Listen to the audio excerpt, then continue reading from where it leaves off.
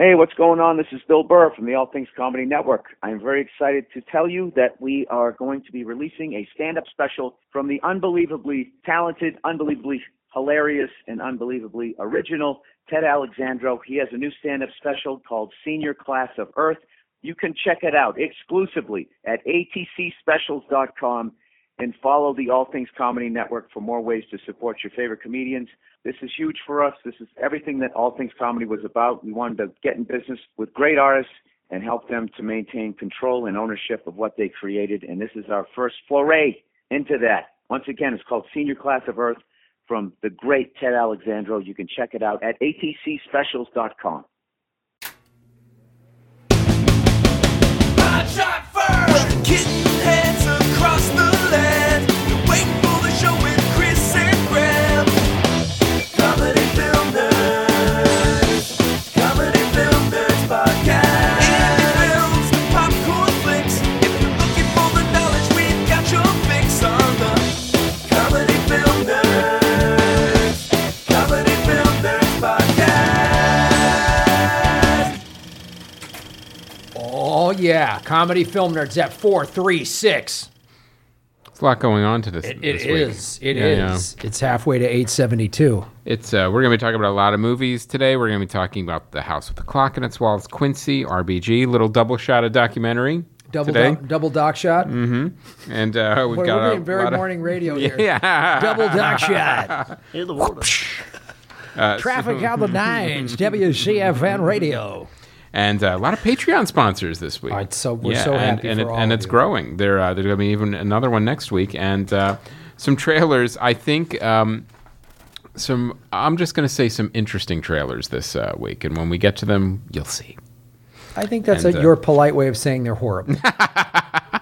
Perhaps. Chris didn't want to tip his hand too soon, but But we've got a lot going on, and we're going to be talking about also some changes to the site are coming, and we'll be talking about that a little later. So why don't we jump in and introduce our guest? yeah, First time. First time guest. I've known this comic for a very long time. Fellow surfer. Fellow surfer. We live in a similar neighborhood. Mr. Patrick Ney. Hey, how's it going, guys? Thanks for having me. Yeah, and now And we fought our way out of Santa Monica. Don't forget to tell we people. fought our way out. We had to brawl our way out of that beach town. But lately, the last couple of times I've seen you, you've asked me to do. You've been fighting hippies You've been in Santa fighting Monica. hippies. You're like, Graham, there's some long hairs we need to beat up, and we have a blast. They can't fight. They can't fight. So you, It's patchouli that's like, oh, God, all right. I'm not going to fight you. You're just disgusting. it is. They are like They are like skunks. They raise the back of their hairdo, and it's like the smell Yep. comes off. It's Yeah. very similar. When you weird. scare them, they spray and run. Yeah, they do. They spray with patchouli and they run fast because they just throw off their sandals and they Yes. just go. They have very strong feet. Dirty people. But you lately, the last couple of years, have been telling about this wine comedy show you've been doing. It's a really cool concept. You've had me on it Thank several you. times. I have. You did very well. Thank you very much for doing that.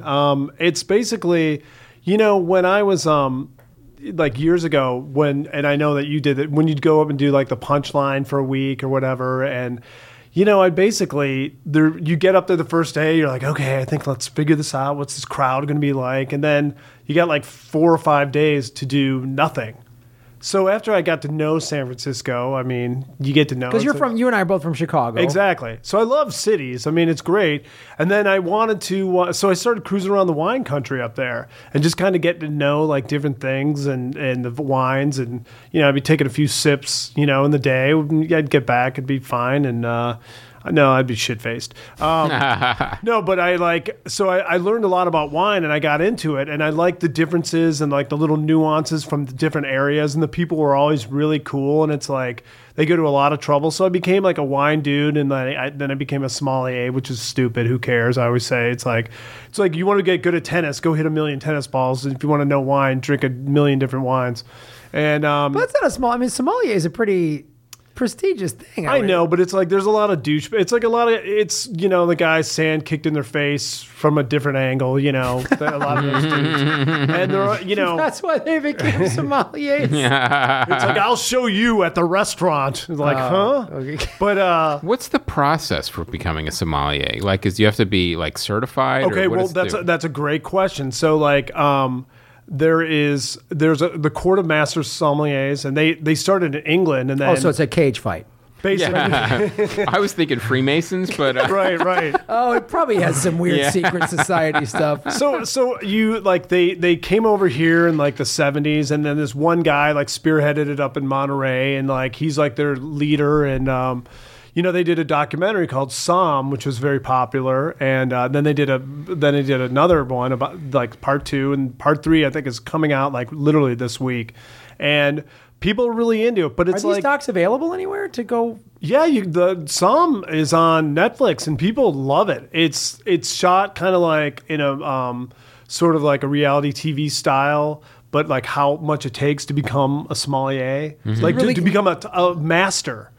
So I'm not a master. I'm like the second thing.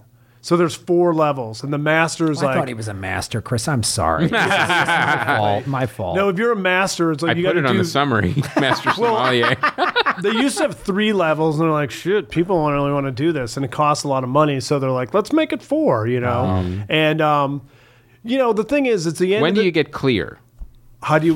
When do you get clear? Is you using You mean like Scientology? Yeah. Yeah, right. You got to go to the volcano of Zinwa or something and drink Chardonnay or pour it in there, and hopefully the god testosterone will come up and bite your toes or something. But it's it's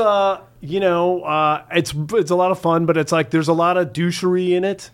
So I'm trying to do the opposite. So in my shows, I try to teach people about, wine, the old world and the new world, and get them to blind taste, because that's the whole point. And in the Somm documentary, it's like you 2 guys are the main dudes, and like they're like, are we going to make it? Are we going to make it? Because there's 3 parts to this really intense test, and you have to like basically, if you're a master somm, I can take any wine in the world and put it in front of you, and you have to tell me where it's from, what the grape is, and what year it is. And I mean, like, we're talking Soviet Republic, Georgia, all this shit. And it's like You got to be like Kazakhstan, 1983. Yeah, Penang basically Noir. they make it seem like it. And then in the end of the movie, the 2 guys that got moved into the, who got the sword on their shoulder, basically, both said different things. I'm like, well, that's bull crap. You know what I mean? It's kind of like, it's a fraternity. They let guys in who they want to, and then I talked to this buddy of mine who's like who was from Monterey back in the day, and he was a restaurant guy, and he's like yeah, back in those days, all those guys did was like tons of blow and drink a shitload of wine. You're a master sommelier. I know. I'm going to talk about it. Yeah, because it goes by volume. Yeah. Well, I want to ask you a little bit more about the doc, Somm. So, But to go back, sorry, because I want to finish the thought about yeah. The show is great because it's like I tried to take a funny way to explain this stuff to people so they actually can take it in instead of being lectured to. So I do like these funny bits. It's like wine labels to avoid, like boing, like look at this funny label, but it's people dig it. And then we do a thing like wine and mortgage where you try to guess, is this price? Say there's like 3,822. Is this the price of a bottle of wine on the left or a mortgage in Portland, Oregon? And people love it because some of those wines, I mean, now they're gone. Like in the good years, like Right Bank Merlot basically can go for like $8,000 on a good year. Bottle. And these Chinese guys, it's like they buy them like they're Oscars. Just so they can say, I have one. Right. Because you can't get it, and I got one. Well, the thing And they don't drink them; they just kind of put them in the. Well, I don't know. I mean, the thing is, like, most of those wines, like, if you could still drink, like, it's weird because after wars, like, the beginning of wars were always bad years. Like 1939, 1940, terrible years. Just not because they were blown up. They were just bad years weather-wise. And then 45 and 46 were like God's gift years. So like if you go to Vegas and we say like we will go to the nice place, we want a 45, and they'll be like, okay, that's $22,000, and they probably have one, and it probably would be great. They probably make it pay for it first. That's what they do. Yeah. But I knew a guy who was like said an Israeli arms dealer would go there and he would buy these wines like at a restaurant. Like, yeah, you know, here, let me see. I got my card. It's crazy. You know what I mean? It's an amazing world. But that's so in the end, in the show, we have comedians go up because I like to. It's what I believe in. I think, you know, comedy really adds to it. Because you've been a stand-up comic for long time. Yeah, and I just like the idea of combining wine and, you know, it's like, and you got to make money. That's what it turns out. Yeah, well, it's such a great concept because it's the thing that makes for a unique night. Like just going stand-up comedy, you know, is it's a tough ticket to sell sometimes unless you have huge names on there or whatever. So it's a wine tasting too. You combine it. Yeah, so it's like wine tasting then a comic. You know what I always say? It's like, remember the dumb commercials where it's like, you got chocolate in my peanut butter. It's like together, like stand up. Yeah, it's okay. Wine or whatever. You put it together, and people are like, comedy and wine. That's really cool. And then that's what I'm trying to do. It's like, you want to learn about this stuff? I will teach you the basics, and then you can literally take it because there's a lot of people that come to those shows or when I do private events or like who go to wine dinners with their colleagues and like, you know, if they know the wine list, like, yeah, I got this. And they pulled off. People think you're like, wow, that guy's kind of Fonzie with the wine. It's like, you know, and it makes a big difference to a lot of people. So, I just want to interject and say the thing that was really cool is like, I'm not a wine guy. I don't care. I don't even drink. Yeah. But I was like, well, that's informative. The way you present it in a very, it's a great thing when a comic obtains another skill because, you know what I mean? Yes. Because then the way you disseminate that information, you know how to be funny and charming and engaging on stage because you've been doing that for however many years. So which it makes it so much easier than if you were one of these like master sommeliers who's probably, you know, bores you to tears with their pompousness. And so I was like, wow, that's cool. And everyone's having it's a great night. Well, remember the movie Defending Your Life? Great movie. Yeah. And Albert Brooks is like, he always wanted to know, like, to Rip Torn. It's like, well, tell me what that means. He's like, well, because he used a lot more of his brain. And he's like, you don't understand. Then he's eating something. He's like, you're not going to like it. It's too far advanced. He's like, no. He's like, let me try it. And then he tries like, oh, this is awful. And that's kind of what a master somm is like, to try to listen to one of those guys, you'd be like, you know, I understand it, but it's like, it's trying to speak Chinese in some ways. Right. It's like Italian wine is so convoluted and so hard to understand when you get to the inner sanctum of it. And it's like, people don't have time to understand this shit. They just want to get to the basics. And that's what I want to do. And then I shot a pilot, which we're working on right now, where I go to areas and show people like the history and stuff. Like, you know, in the first episode, like Junipero Serra, which, you know, the guy from the monk from who came through Mexico, you know the story of him? Mm-mm. It's incredible. So this guy comes from a Spanish family. He's like the 9th kid, you know, and he's real smart. So he becomes a priest. Nice move. And then they bring him over to Mexico. So he's so like obsessed with like Jesus that he gets to Mexico from Spain and then walks to Mexico City. He like wouldn't even get on a horse. He's like, no, I have to suffer. And then he would wear clothes that like had pins and shit. So it was just like, he's always pain and hitting himself with rocks. It's like, they see, okay, this guy's nuts. He's perfect. And, you know, religious zealot. So the whole thing, they were telling him like, yeah, we want you to go in Alta, California, which is where we are right now, and go and turn all those native people into Catholics. And what they really wanted him to do is get his ass up to like Sonoma and like that area because the Russians were coming down from Alaska and they were coming down to like, well, hey, there's some good land, fertile action. And so that's what really was going on. So he basically tortured a lot of Native Americans and worked his way. Yeah, that's the term you're looking for. But it's like, you know, and like if you drive down to San Diego, you'll see his name all over the place. But just in Stanford recently, they took his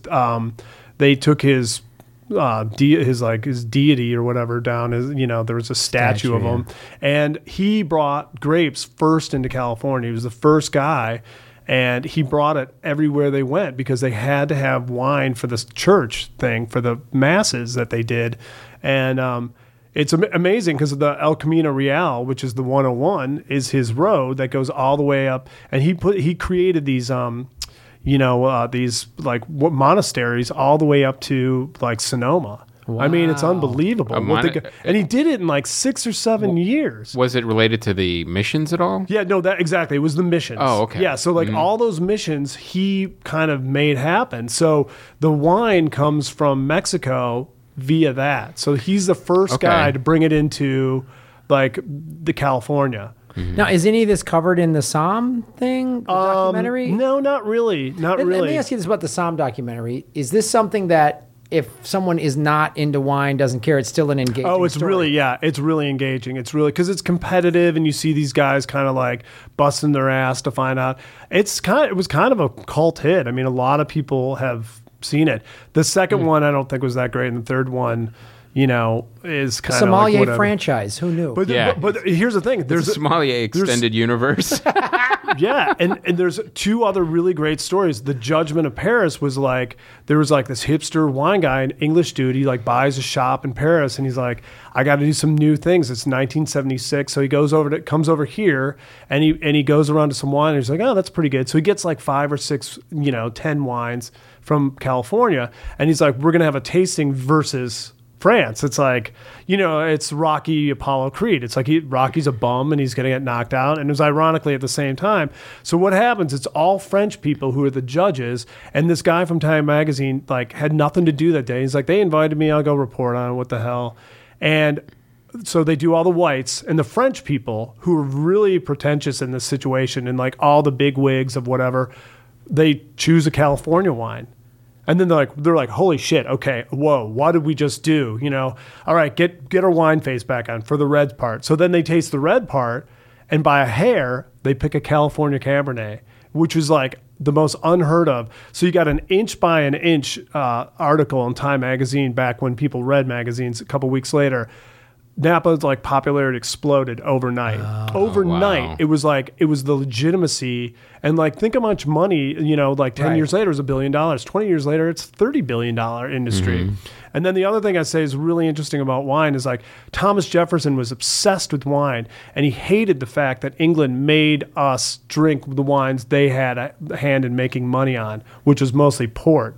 So like, he was obsessed with it, and he did everything he could to expect. Like, I think part of Lewis and Clark was he's like, go find the wine areas, because he tried to grow it on the East Coast and you can't. And he would bring back wines, like a case of wine for George Washington. I mean, that's pretty cool, right? Yeah. And his favorite wine was a sweet wine, and it was from a place near Bordeaux called Sauternes.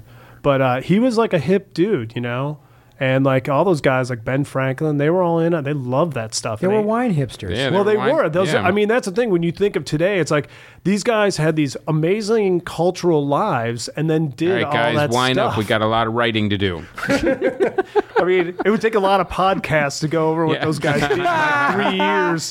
So, all right. Well, let's talk about some more movies. Yeah, what did you see, I Chris? saw The House with a Clock in Its Walls, and I got to say, this movie, it's a really interesting mixed bag. Like at first, sometimes when a movie is like all over the map, I like to see what other reviewers are saying.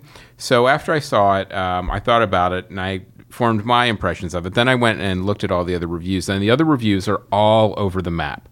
Where, Jack Black is ridiculously hamming it up.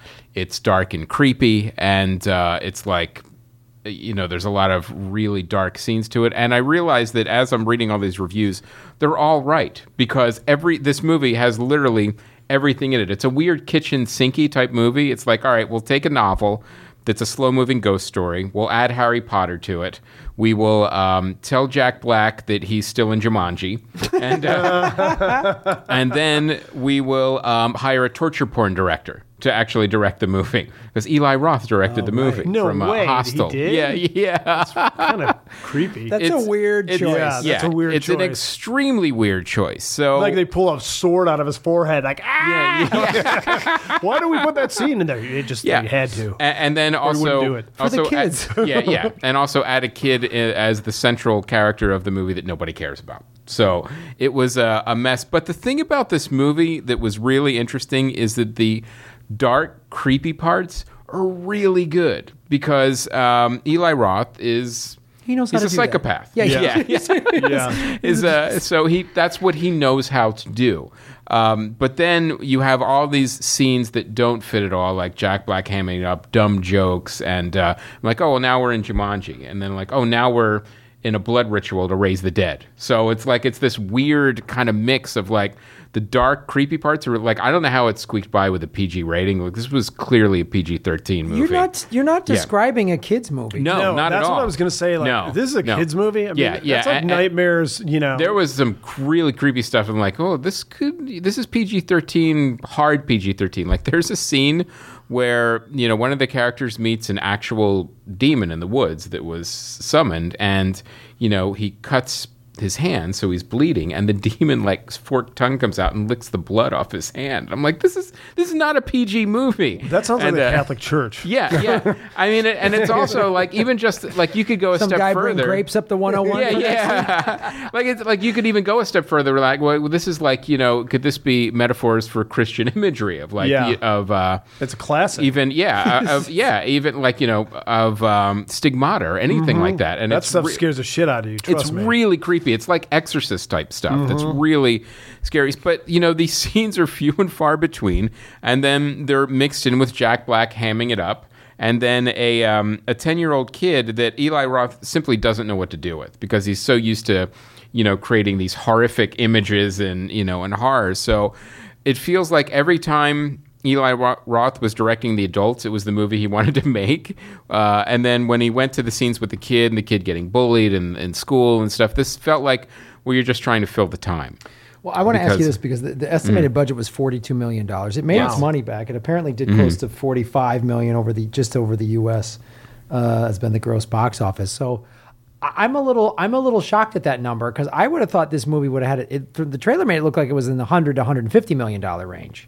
It's actually, it's one of those movies that it has a ton of special effects, beautiful production design. Like, ultimately, it's, each room looks like, a fun house or a haunted house, and that's kind of what they were going for. But the movie really does take place 90% in that house. So once you have these sets kind of established, you don't really go a lot of different places. So I could see, like, how the budget was probably sat on a little bit. Like, I'm sure out of that budget, Jack Black and Kate Blanchett got a fair amount of it. Yeah, definitely. So but one thing I noticed is that a friend of mine is a really great actor. He's like one of these guys that's up and coming, and he gets to do a lot of really cool stuff. And so he'll be like, what they do in a lot of these kind of movies is that they'll take somebody who had a successful small movie, and because they don't want to pay a director who's proven, because they cost they're more a ton. expensive. Yeah. So they get a guy from a smaller movie. It's like, wow, we really liked your movie. It was only like $8 million budget, and it won an award for this and that. And they're like, can you direct like Volcano 2? This time it's personal. And it's like, okay. And like, so all of a sudden these guys go from like, coffee house to like, Maxwell House, what I mean? And it's like, I think a lot of it is that they try to, cut corners on that. And plus someone's fresh, and it's just like a quarterback, this guy's going to be good. Let's get him now. Eli Roth has been around for a while, but he's a very specific director. I'm saying in this case, they got him because they wanted his stamp. But I think in a lot of these movies, they do that. I think that's a great point that you're bringing up. And I doubt, maybe I'm wrong, but I don't think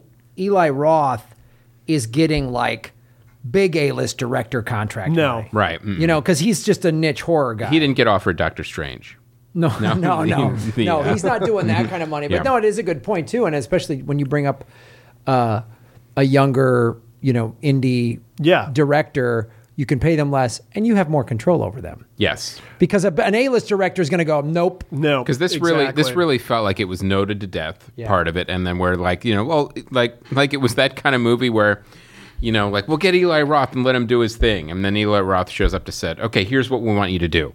Like, every single day on the set. And like, well, what about this? What about this? No, we want you to do it this way. Like, there's some great scenes in this movie that are creepy. Like, if you look at, like, Chris Columbus aside, but, like, the Harry Potter storylines, when you start, Harry Potter is literally an orphan living in a closet because he's shoved under the stairs. Like, you know immediately what kind of tone and feeling that this movie's going to have. Whereas this one, classic setup, parents are gone, going to live with the uncle in a haunted, magical house. But it's so goofy and silly that, you know, when it does start to get scary and stuff, it, like, the tone is so uneven.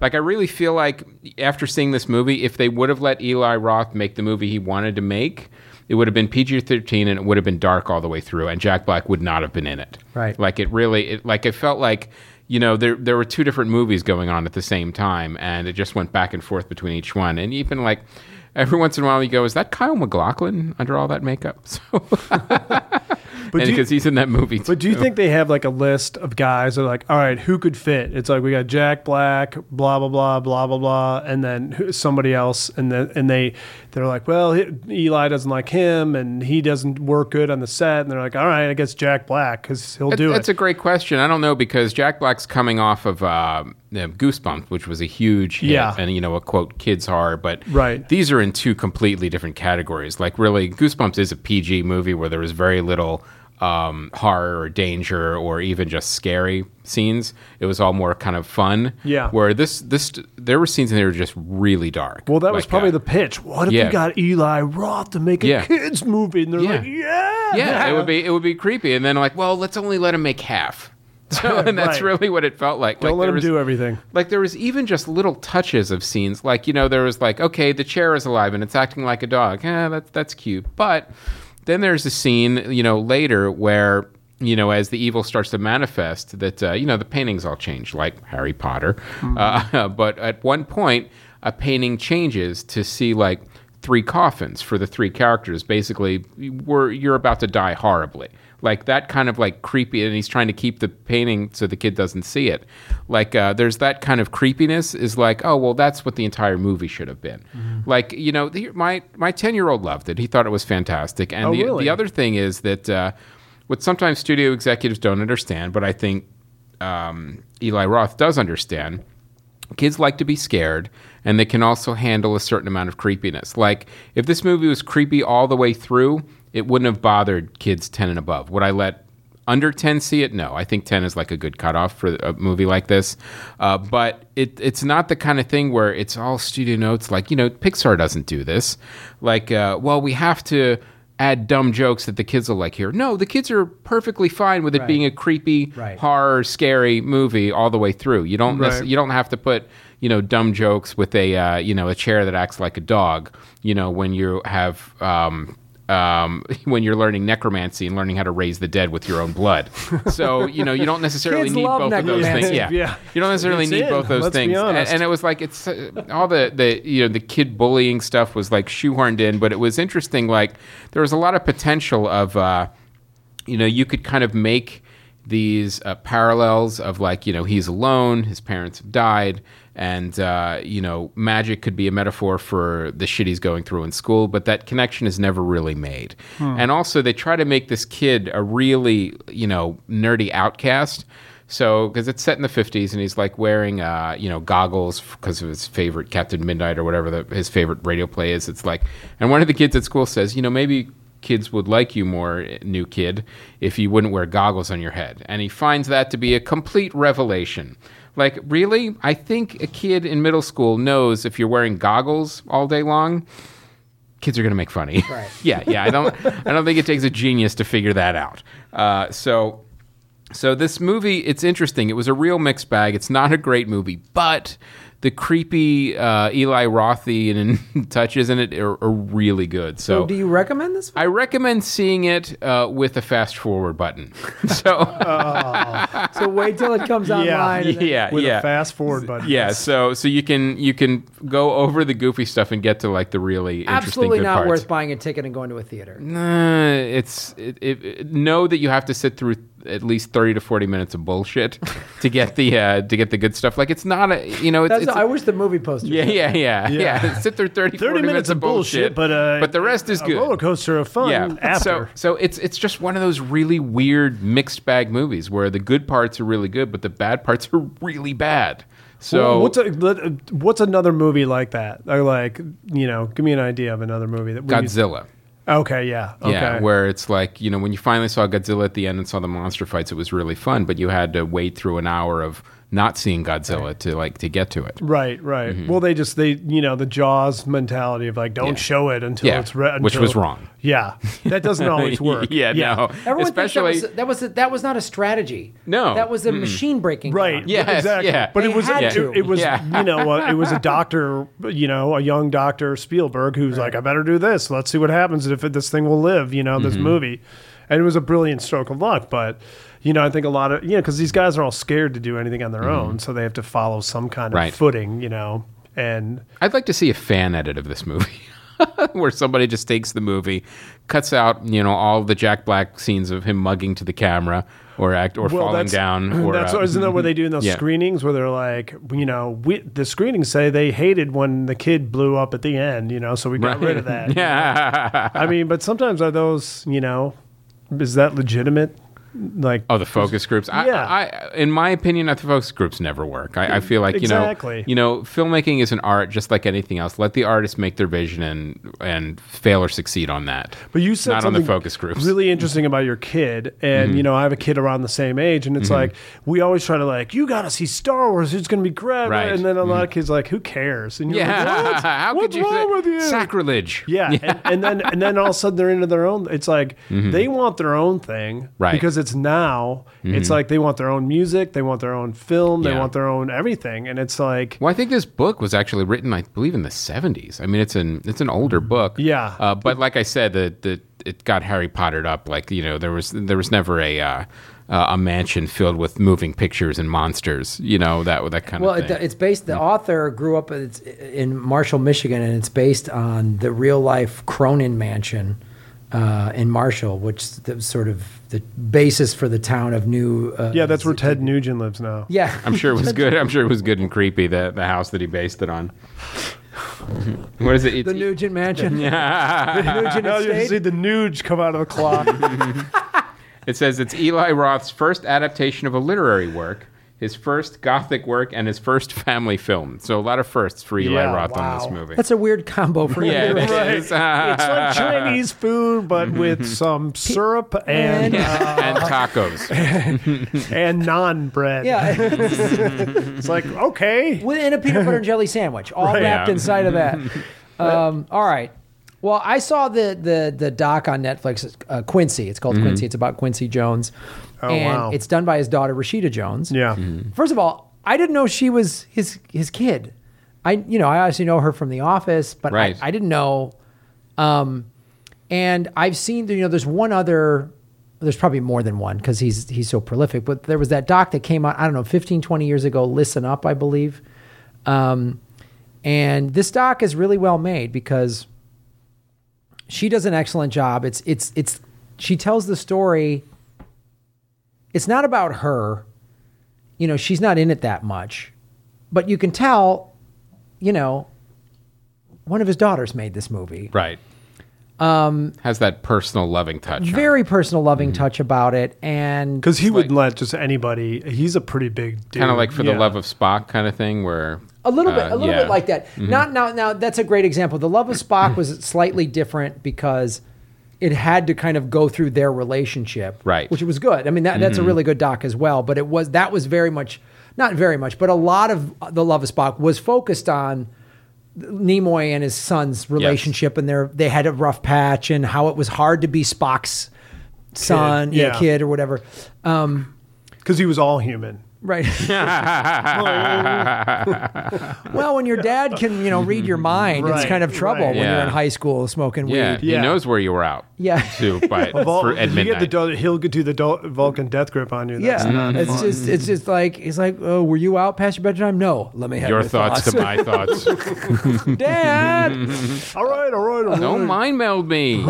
Okay. Jeez. So it starts out, kind of seeing Rashida Jones just being a daughter.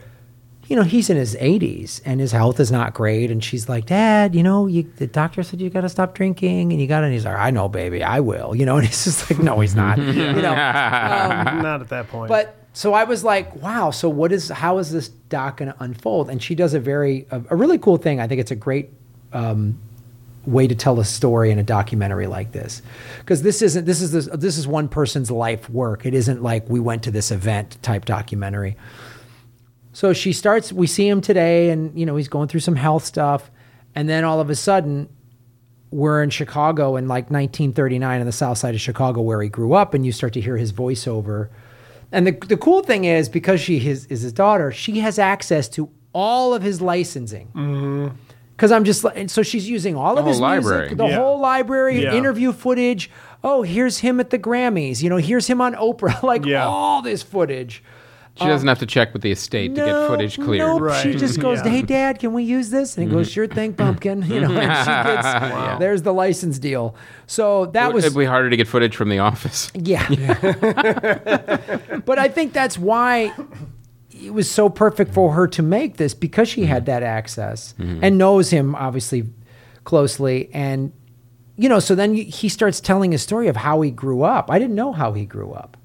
He grew up in a real tough situation. His mom suffered mental illness and she was violent, and they had to take her away. And he's like, he talks about, I remember when they came with the straitjacket and got her out, and it was like, woof. Wow. And how old was he then? 9 or 10. My God. Just one of those ages where it's just stamped in your head forever. So it was, and they did a real cool parallel thing. And he talks about, my dad just worked all the time, so that's what I did. And it's like, I got on this guy Count Basie's band when I was 16, and just like, it is a musical history lesson. And also, American history in terms of like, back then, we had to come through the back door of the club and all that, all the Jim Crow laws. And man, Quincy Jones has been in the center of American music since he was about 16 years old. Yes. I mean, he was like, and I was in New York when they were... And then a few side projects of producing television shows, movies. Yeah. I mean, but he's like, I was in New York with Miles Davis, and then when they were creating bebop. Like this most uniquely American art form. And then Frank Sinatra, he had a big time with him too. That was such a cool thing. And again, that's another great historical thing. He talks about Sinatra, and they're in Vegas, and all of the black performers, couldn't stay in the hotel. Right. They could perform in the big showroom, and Sinatra went, nah. Yeah. This ain't way. right. Yeah. And that changed it. And it was like, wow. And you saw like Quincy Jones just collaborated with all of the most amazing people. And then they would cut back to today, and he's still like mentoring young musicians. Yeah. And he still talks. He's like, okay, baby, you got to make a groove like that and jam. And it was just like, it's cool that he's still... Well, guys like that are visionary. It's almost like when he and Michael Jackson worked together, he would like, what do you got, Michael? And Michael would be like, and he'd be like, oh, that's amazing. And he would like, they're on a different level. And interpretation of like what a really true artist is. I mean, it's like, it wasn't... They were like audio sommeliers. Pretty much. Master. They go beyond that. Master. But it wasn't like he was working with Aha. I mean, he was with like, okay, no, bring the Take On Me up. And, no, he was with guys. Every person he was with was basically a visionary or a legend or both. Oh, yeah. And yeah, exactly. All these people he worked with were like groundbreaking. Yeah. Were like, let's try something new. Like he was like all of these moments in history where he was like, and when this artist had this, they changed their whole career album. Oh, Quincy was, like he was involved in some capacity. And I mean, and then there's just cool stuff of him like in the last 4 or 5 years, getting this award and flying all over and, like just seeing the recognition. And then he's in his offices and they're doing some live, he opens up the African-American Museum. That's kind of a through line of the Today storyline of getting that museum opened up. And what, he's like, these young kids today don't understand the Jim Crow laws. They don't understand he's like, my grandmother was a slave, so it's like, he's like, people need to understand that. So you see him and he's like, he's talking to his assistant. Yeah, call Oprah. get Colin Powell, and you're just like, Yeah. that's your guest list. It's Yeah. just like, and you wow. have all those numbers? Yep, and they all show up, and then it's every massively famous person of the last 40 years has intersected with this guy. Oh, and there's a great story he told. And the thing is like a guy like that was such a non-chicken about life and getting it and doing it and taking every day and making it 1,000%. It's amazing what that guy did and how he went about it. And he told this story, and this had to be like in the 60s, where he's having dinner with Picasso. Yeah. And is it in the movie? No, but I mean, like just briefly, but like, yeah, he's intersected with everybody. With everybody. And it's like, so he's having dinner with Picasso, and he's like, it really struck me to be like bizarre and change my way of thinking that when the bill came, Picasso would just like, he took the bones of the fish he had and put it into a little like, artistic way. And that was how he paid. And he's like, and it was just the way the guy told the story. I'm like, That only works this for guy- Picasso, by the way. Well, it only works for Picasso, but it's like, what a way to think about how to live your life. It's like, do it on your terms. And I think that guy never really probably thought about money as much as he thought about just doing whatever the hell he wanted to.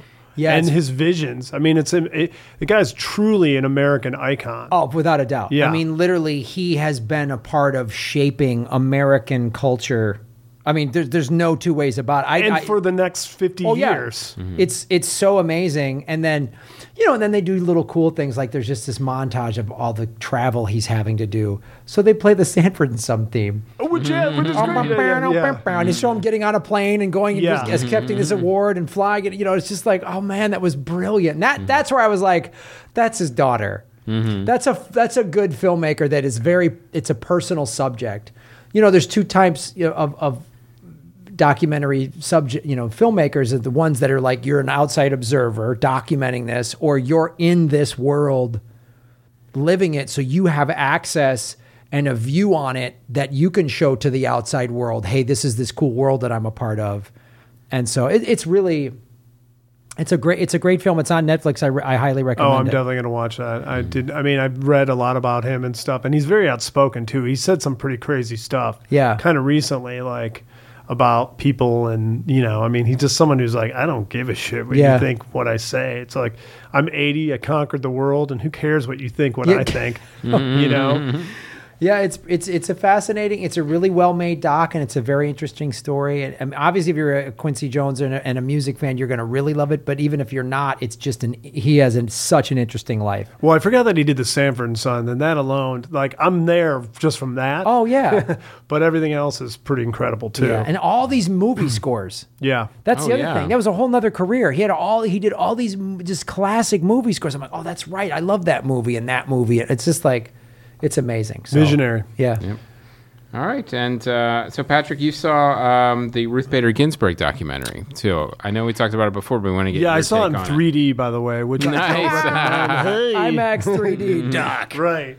When she's coming at you, it's whoa. No, this was an amazing documentary, and my wife made me go see it because, as opposed to the kids' movies that we are inundated with, Right. she wanted I him understand. to see, like, something about An a adult. positive woman, especially in this time and age. And, it's like one of those movies where you're like so inspired. It's like, don't cry, because you see this woman who's like, just her whole life, it's like another person who's like, I don't care what the world thinks or what I shouldn't or should. Like in Quincy Jones, it's like he's an African American. It's like, oh, you can't do that. He's like, yes, I can. Watch. And it's like, these people are like all action. You know what I mean? It's like that's where the results are. Show us the results, and her life is fascinating because she has loves her kids, has her ups and downs, has a husband who like does all the stuff so she can be this person. I mean, he was pretty successful too, but like, it's like behind every great man is and in this case, it was a great man was behind the woman. But, she would get like treated really unfairly at like Harvard and stuff. And they try to push her out and like, what are you doing here? And there'd be like two women and you can't hack it. And of course she did, and then just kept going up the stairs to like for women. And like everybody wants to put a label like feminism and stuff like that. It's like, I don't understand that label because it just should be, women are women, but of course that's not the case. And we see it with what's going on right now to be exactly alongside of her. And when you think of like, her literal partisan thing for the left, it's really just for women. And it was unbelievably inspiring. And then she gets to the point where she starts trying cases in the 70s. And it's like, they're like, the Nixon people kind of like, we got you. And then the next time she came back and won, and then won, and then won, and then starts like going from lawyer to judge to like, circuit judge, and up those steps, ultimately getting to be, Supreme Court justice. And then like seeing this There's nowhere else to go from there. Well, it's like, and then you see a part of it is like her physically trying to keep herself in good shape, because it's like, the joke is like, don't die, and it just like, it was an amazing movie about, an inspired American who's just doing it for the right reasons. And like, they show her like the Kate McKinnon bit from SNL. She's like, haha, that's funny. That's not me at all. Like, I mean, it was just like, you're dealing with people who's mental, like Quincy Jones, they're mentally above, the sky. They're just really, really intelligent people that, it'd be great. They operate on a different level. Yeah, they operate on a different, exactly. And it's like, in this country is that people are so much into like what's stupid and what's not important, and like following in the footsteps of, the social media banditry that happens every day. And it's like really inspiring to see somebody who's like, we have the words YouTube star all together in that order. You're killing me, Larry. Yeah, it's true. It's true. And that's the thing. And she just pushes all these limits and is fought every time, try to be pushed back. And, the other thing was that she was really close with, what's his name? The Scalia, who was like the polar opposite. Yep. And they were completely tight buddies and like always spent time together and always socialized together. And she's, she's obsessed with the opera. So they put her in an opera, and it's incredible. I mean, it's like, again, it's like pure culture. You know what I mean? It's like, get the phone out of my face. I don't want to see, it's like, I want to see human beings being artists. And it's just like, it's so inspiring. And then, the Scalia thing where she can show you like how tight they were and how she was like, everything he says, I will listen to, and I will try to see his point of view. And then maybe we'll come to an agreement. Probably not, but I will definitely give it that shot. And it's like, and then last week you see, Brett Kavanaugh, and take away all the thing that they're pissed off about. He comes in and like on a fully partisan rant. Yeah. I mean, it's like that alone is disqualified. Right from the start. And that's the thing. She would never do that. Revenge from the Clintons? Really? Was that where we're going? I mean, it's like he was obviously given a no card from Trump. It's like, sing this, and this, and you'll be fine. We were just talking about that before the show. Where his whole speech was the like, most rehearsed, media coached speech I've ever seen. Ever. Maybe ever. And the thing that goes to the doc and who she is as a person is, and maybe, even Scalia, I would wager would have said if he was still, maybe would have, and I probably would disagree with 99% of Scalia's anything, but I bet you he felt the same way about her. Yes, he did. Absolutely. He was totally like respected the hell out of her. And would probably go, I'll listen to what you have to say. And they had at least a reverence for the highest court in the land, which was for each other, which was put there by the founding fathers as a stopgap so that a president didn't become king. Right. And checks and balances. It is checks and balances. And so to see this partisan, like, just get our guy in there so that we can overturn Roe v. Whatever Wade, we don't like. Whatever we don't like. Whatever we don't like. And it's like they'll send all the laws that they can't fix to them. And they have they have no regard for the sanctity of that court that she has and Scalia had, like, at least, which is we're just so past this point. Like, they always call it like swing votes, like, oh, well, that justice is the swing vote. You know what? every justice on the Supreme Court should be a swing vote. Yeah. The whole point is that they're looking at everything fairly, so you shouldn't be able to predict which each judge is going to rule. Yeah, and this ridiculous two-party system now, that we only have two parties in this whole country that have any weight or say on anything. So then those two parties get to cut up the Supreme Court. That's it. Yeah. We should get 9 people who really care about the country and the Constitution and the law. Right. And maybe have their own conservative, liberal, progressive, Well, that's a whole whatever. that's a whole nother I thing. think we need at least 3 Freemasons on the court. Well, or get Let's what's give his another face? secret society a chance to Yeah, run things. let's give I that. think, That's what we need. But Give the Skull and Bones a seat. Yeah. But it's also when you think about like California has 2 senators, and so does North Dakota. Oh, I know. The Senate is. I mean, it's ridiculous. like it's where good ideas go to die. right. So when someone like her or even Scalia, they're both representing a huge portion of this country fairly to a degree. You know, they're really smart people who write out everything. I mean, and the thing is, like Clarence Thomas, I mean, he hasn't even said anything in the court for because they can talk. You know, you can't film in there, so you can talk. And they'll be like, but wouldn't the rights of the person be put back a year if they did, and say this stuff as the trials are going on. Clarence Thomas hasn't spoken in 7 years. I think Wow. he did recently, but before that it was 7 or 8 years. I mean, and so she's, so that gives, so the far right calls her an activist because she talks. And it's like, isn't that what you want? Scalia was definitely a talker. He was the biggest talker of all. And, they didn't say that about him. Well, maybe they're all just good listeners. Right. But you know what's interesting too is in when she was young, she was extremely beautiful too.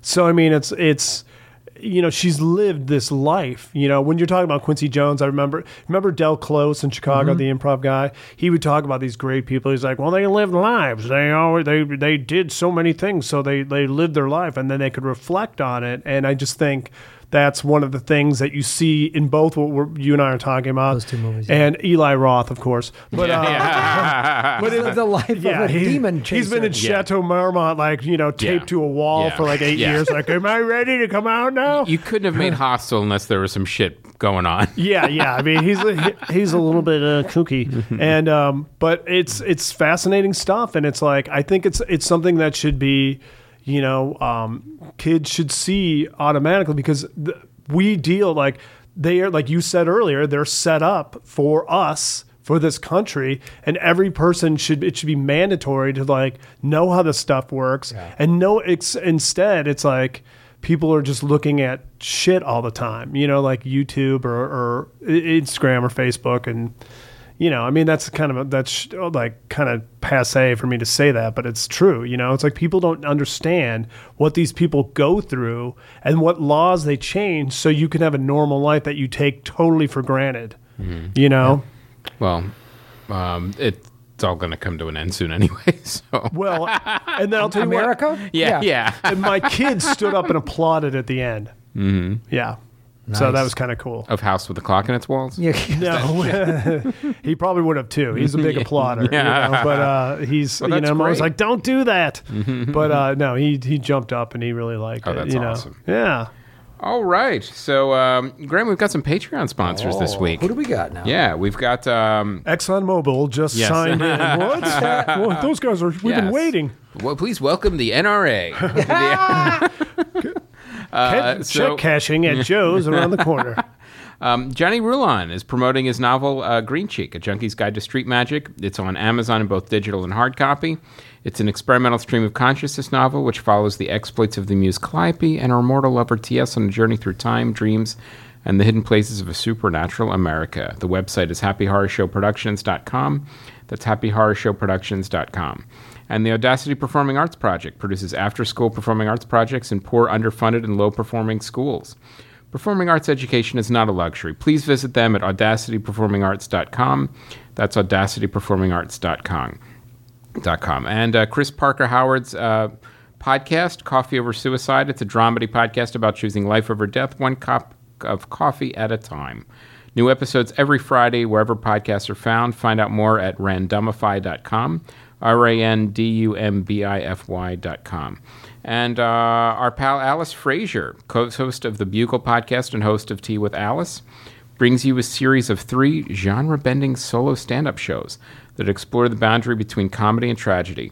The shows were recorded back-to-back as a 3-hour show at the Melbourne International Comedy Festival in April 2018 with a binaural microphone, which creates an immensely intensive and immersive listening experience. Google Alice Frazier Trilogy for more info. Now, I do want to say, thank you to all the Patreon subscribers as well as the Patreon ad tier subscribers. We really appreciate it. And you ad tier people have been here for many months now, and we really appreciate you guys with the consistency, because it's $50 a month. We know that's a decent chunk of change, and we really appreciate it, you sticking around for many months. And if you've got a small business or a little thing to promote and you don't have a huge marketing budget, $50 a month actually, and those you get. It's not a huge bite. Nope, and you get a lot for it. Mm-hmm. And all right, Graham, we got some trailers. Oh my heavens! Here comes this X-Men: Dark Phoenix. X-Men: Dark Phoenix. Phoenix. Mm-hmm. I thought the last one was the last one. I didn't think they'd make any more. They say the last one after every one. Who'd have thunk it? Yeah. Broken. This is the end, beautiful friend. The mind is a fragile thing. Takes only the slightest tap to tip it in the wrong direction. Is that the end? Charles. Yes. What did you do? I had to keep her stable. But not the end of X-Men movies, Yeah. especially with Disney buying them. It's the ironic. From the truth?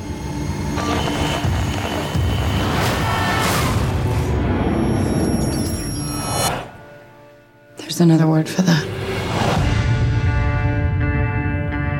I came looking for answers.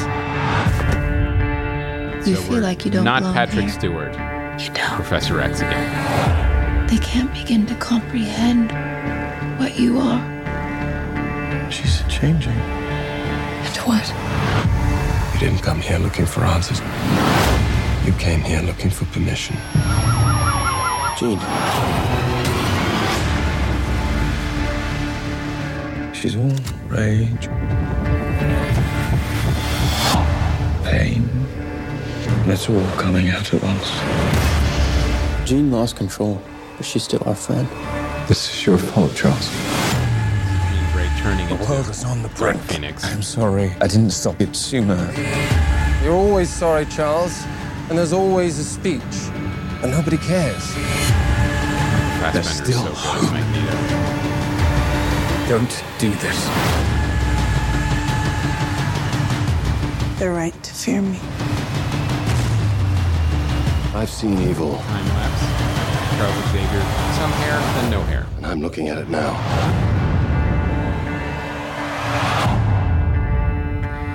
Whoa. And she's hot. Yeah. I mean, shocker. why are these X-Men chicks so hot? It's such a great coincidence. Yeah, this is wacky There's not like Uglino who's like, Mm-hmm. no, man, she can just get really annoying So fast. it's a really weird, I wasn't really sold on this trailer, especially with I don't know if the trailer's holding back. It's well, is there going to be another Wolverine cameo, or what's going to happen here? Because Wolverine and Jean Grey had a relationship together, so I don't know if this is going to play into it at all. And also there's a it will now that you've said that. yeah. There's an international international. What did he say? Write it down. Yeah, interstellar component to Dark Phoenix. I don't know, will there be aliens and spaceships? It doesn't look like it. It looks like this is kind of a stripped down version of the Dark Phoenix storyline. So I don't know where it's going to go or how good it's going to be. I don't know. I after X-Men First Class, I don't expect anything to be as good as that one. Yeah, I'm not. What about Logan? Was pretty good. Logan though. was really I mean, good, that was yeah. a really entertaining movie, and Yeah. that was the best. I mean, they turned that guy into a real character. It's Yeah. like in the soap opera where the bad guy becomes the good guy after a year. It's kind of the Right. opposite. And Yeah. it was a smart move. I don't know who came up with that, but that was a good move to get him to be that. I actually, when I first heard about this film, I was like, I don't know. But I watched that and I go, It could go either way. a lot of these X-Men movies are really good, and It was a specifically and deliberately vague trailer. We're not going to give you too much. We're just going to show you that Jean Grey is going off the rails. That's it. That's all we're showing you. yeah, Jean Grey goes rogue, and we get the band back together to lose her in. So I don't know. They always in every one of these trailers, this is the thing I can't handle. It's like where you put your hand up and the car flies up from the back. It's like it's just kind of like, okay, and so you can make cars fly around. What else you got? At this point, it's like, can you fix a toilet? Like, I don't know. It's just something. Take it out of the. It's like they just keep. And I understand that each, every 5 years, it's kind of a different generation goes. Oh, we've said it before. The art assets are already in the computer for the flipping car. I mean, it is interesting the thing that they touch on in this trailer of. She's full of anger and rage, and she just wants revenge, and she wants to kind of blow the whole world up, and so, and if this trailer is accurate, then there's the line that we heard of she's still our friend, and so can we bring her back into the fold? Right. That could be interesting. Mm-hmm. She's a hot red-haired chick. You know how well she could do in commercials? I mean, just in the end, she gets like a commercial agent. She signs with, a 10-year deal doing Wendy's. Yeah. It's like, I'm saying, look at commercials. There's That'll always take the edge of the rage off. Yeah. Yeah. It's like she's that residual. Residual check that like, well, I worked for a day. I'm still getting checks for $30,000. I got nice union insurance. Yeah, and then she finds out it's non-union and kills everybody. That's the card. Everyone, it blows SAG asks for their money back. All right. So, all right. Now, I thought this next trailer was an SNL parody. I didn't realize it was an actual trailer for an actual film. So, ladies and gentlemen, Holmes and Watson. Oops, got some ad playing. Dolphins are week 5. How dare they? Oh, they are just ads for an ad. Your Majesty, may I present to you the greatest detective of all time, Sherlock Holmes, and Dr. John Watson. I love you. Watson. Oh! What a looker, right? She is stunning. No laughs yet, guys? No? His methods are ingenious. Right there. Didn't I just do He's a master of disguise. What have you done with Sherlock? Why, Watson? Wow, look, the mustache gag from Bugs Bunny. Amazing. From 50 years ago. His mind is brilliant. Angle of approach, compensate for warping floor, termination of mosquito. Well done, Holmes. Who let the dogs out? A murder in Buckingham Palace. Solve this case in 4 days or I will kill the Queen. Signed, Professor James Moriarty.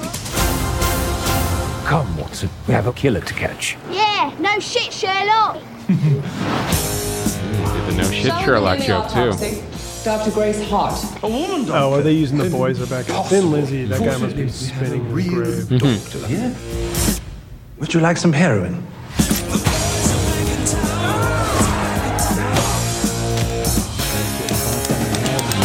I have 2 days left to live.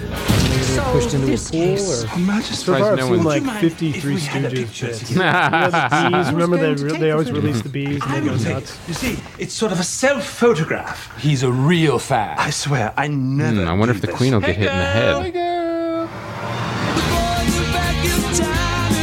Over by the window, the lighting's much better. Yes. There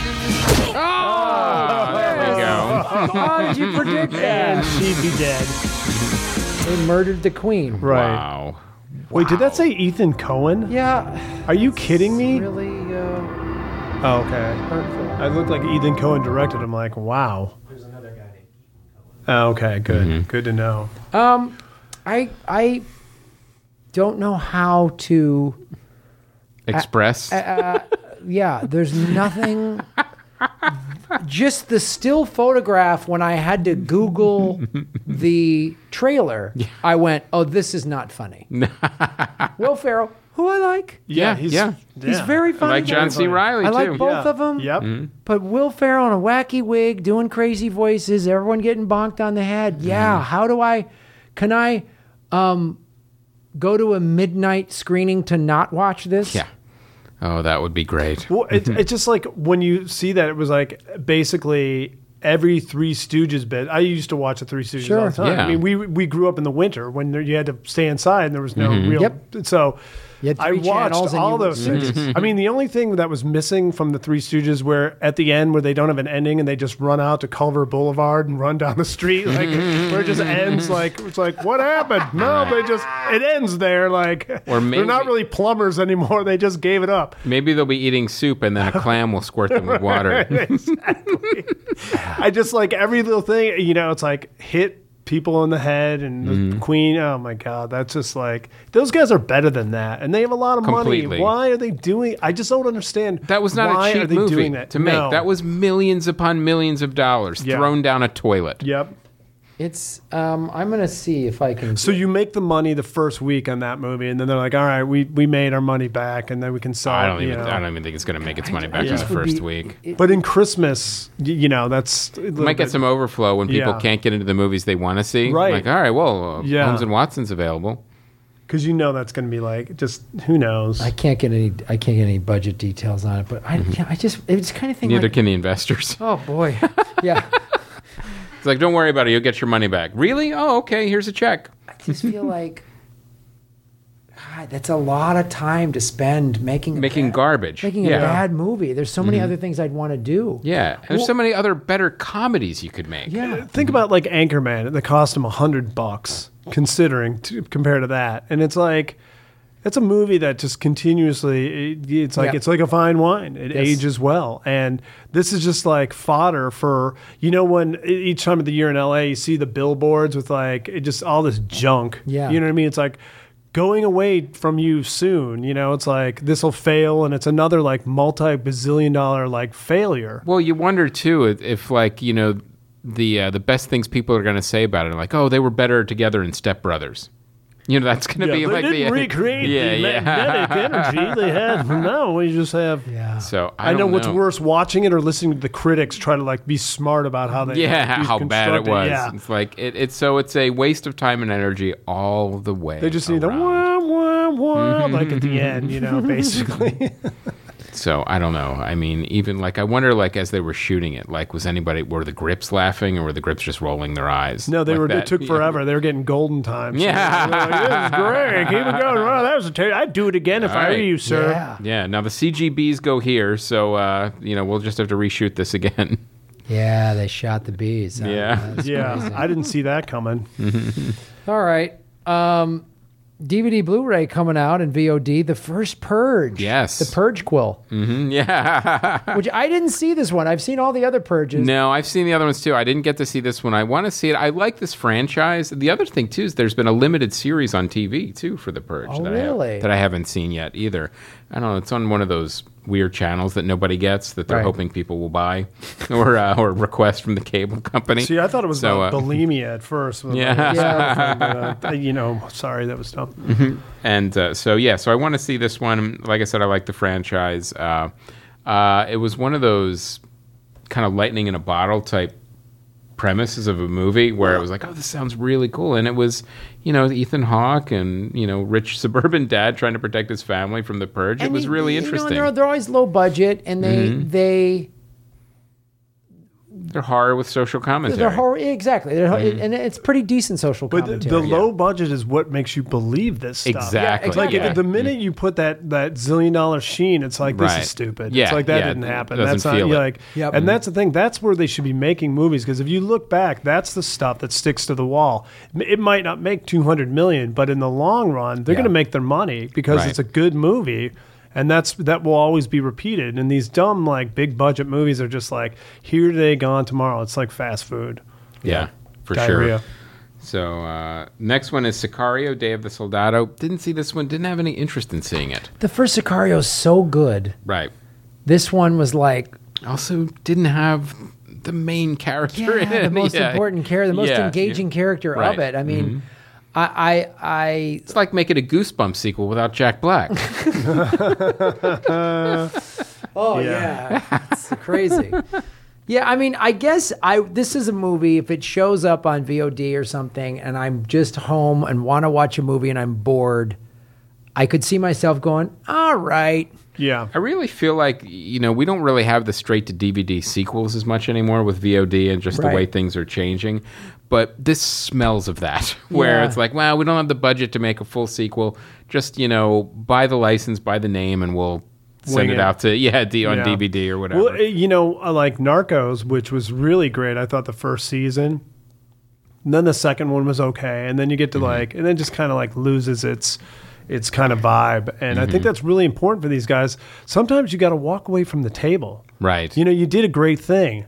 Yeah. And you don't have to extend it. Yeah, and then you get a group of guys that are like, hey, we got a hedge fund. We'll make this happen. Blah, blah, blah. It's like, all right. So, look, we did the numbers and we'll make blah, blah, blah, and it'll be worth it. And then it's like... This franchise has got a lot of brand equity in it. Let's put some money in. Well, but I think it hurts the original. You know what I mean? When you make a really... It dilutes it. When you make a really boring or diluted sequel, it's like it hurts the... Because when a sequel is great, it's such an unusual phenomenon that it's like they just want to get back to that. And they just think it's a slam dunk. It's not. You know? No. Stop making sequels that suck. It's also very rare that a sequel with a slashed budget from the original tends to be that great or do well. Yeah, it's like basically like Jaws 3. It's like, come on, guys. It's like, all right, it's about, your fraction of the budget, and just now it's personal. This is Victorville, not Mexico, I can tell. Victorville. Yeah.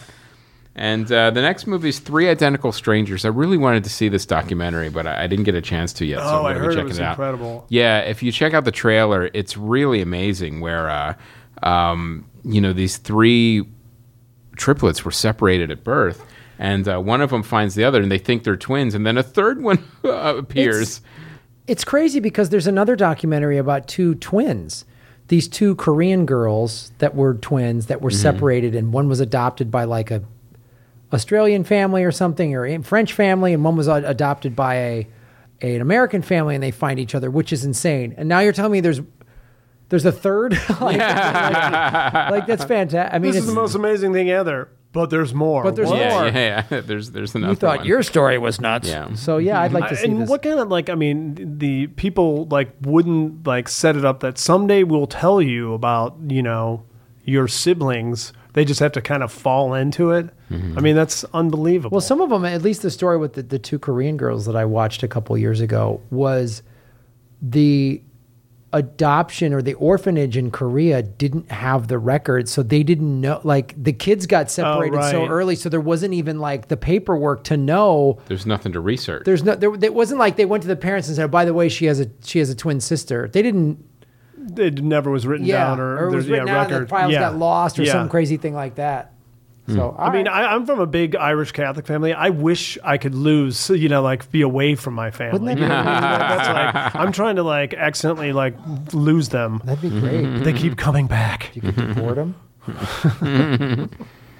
Just have a lottery, right? For and on the site spotlight and the fan feedback, we are still looking for a board moderator on the message boards. We do want to get these kind of back in motion and a little more active, so we're looking for someone to start threads and keep it active.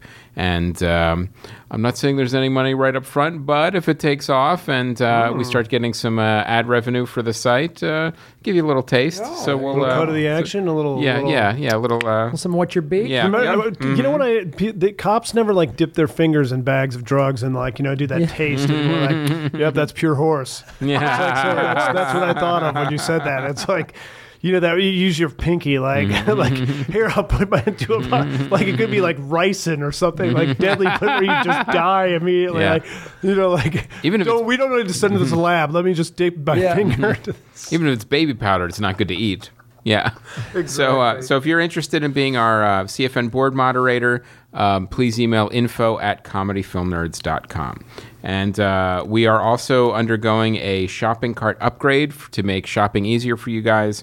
That is still a work in progress, so if you're shopping and something doesn't work or it's not working, please also email info@comedyfilmnerds.com. I've been working on it for the last couple days. Got a lot of the bugs out. There still may be a few hiding, but it should be good, and it'll be actually easier to check out and shop now. So, all right. Ready for premiering this week? Venom. Venom. I'm the only one that's excited for it. Yes. I don't know why. And the early reviews are coming gross. back through Twitter, and not great. Oh, boy. Not great. And what even Tom Hardy said, 30 to 40 minutes were cut out of the movie. And what did you say, Aaron? He said that was his favorite part of the movie. Oh my god! And he's saying that. Yeah. So this, it just feels like it's going to be a bit of a mess. And then they took the R rating away too. They made it PG-13. All right. So Again, these are those movies that we were talking about earlier. That might be if it was a lower budget instead of so intense. Yes. It would be Especially for a movie believable. like this. That's the thing is like I think horror and sci-fi like that is so much cooler when it's like you could actually believe this has happened. When you see the preview, you're already it's like so magically like change. The changes. It just doesn't seem legitimate. Spider-Man can have the $150 million budget, but if you're going to do some spin-off of a Spider-Man villain, put the budget lower, smaller, grittier, and They make it a little more interesting. like Deadpool. Yeah, exactly. Well, and remember the thing with Heath Ledger, the guy did such a great job being that person. It's like he was his own special effect, and you could believe it even in a big budget movie. That's when that stuff works. When when there's just so much layering on it, it's like enough with the mayonnaise. Give me some, it's just give me some much. bologna. Yeah, or something. Gnaw on a bologna roll. I mean, it's like you see it like in 11 seconds. You're like, okay, this is going to be like the same manufactured junk.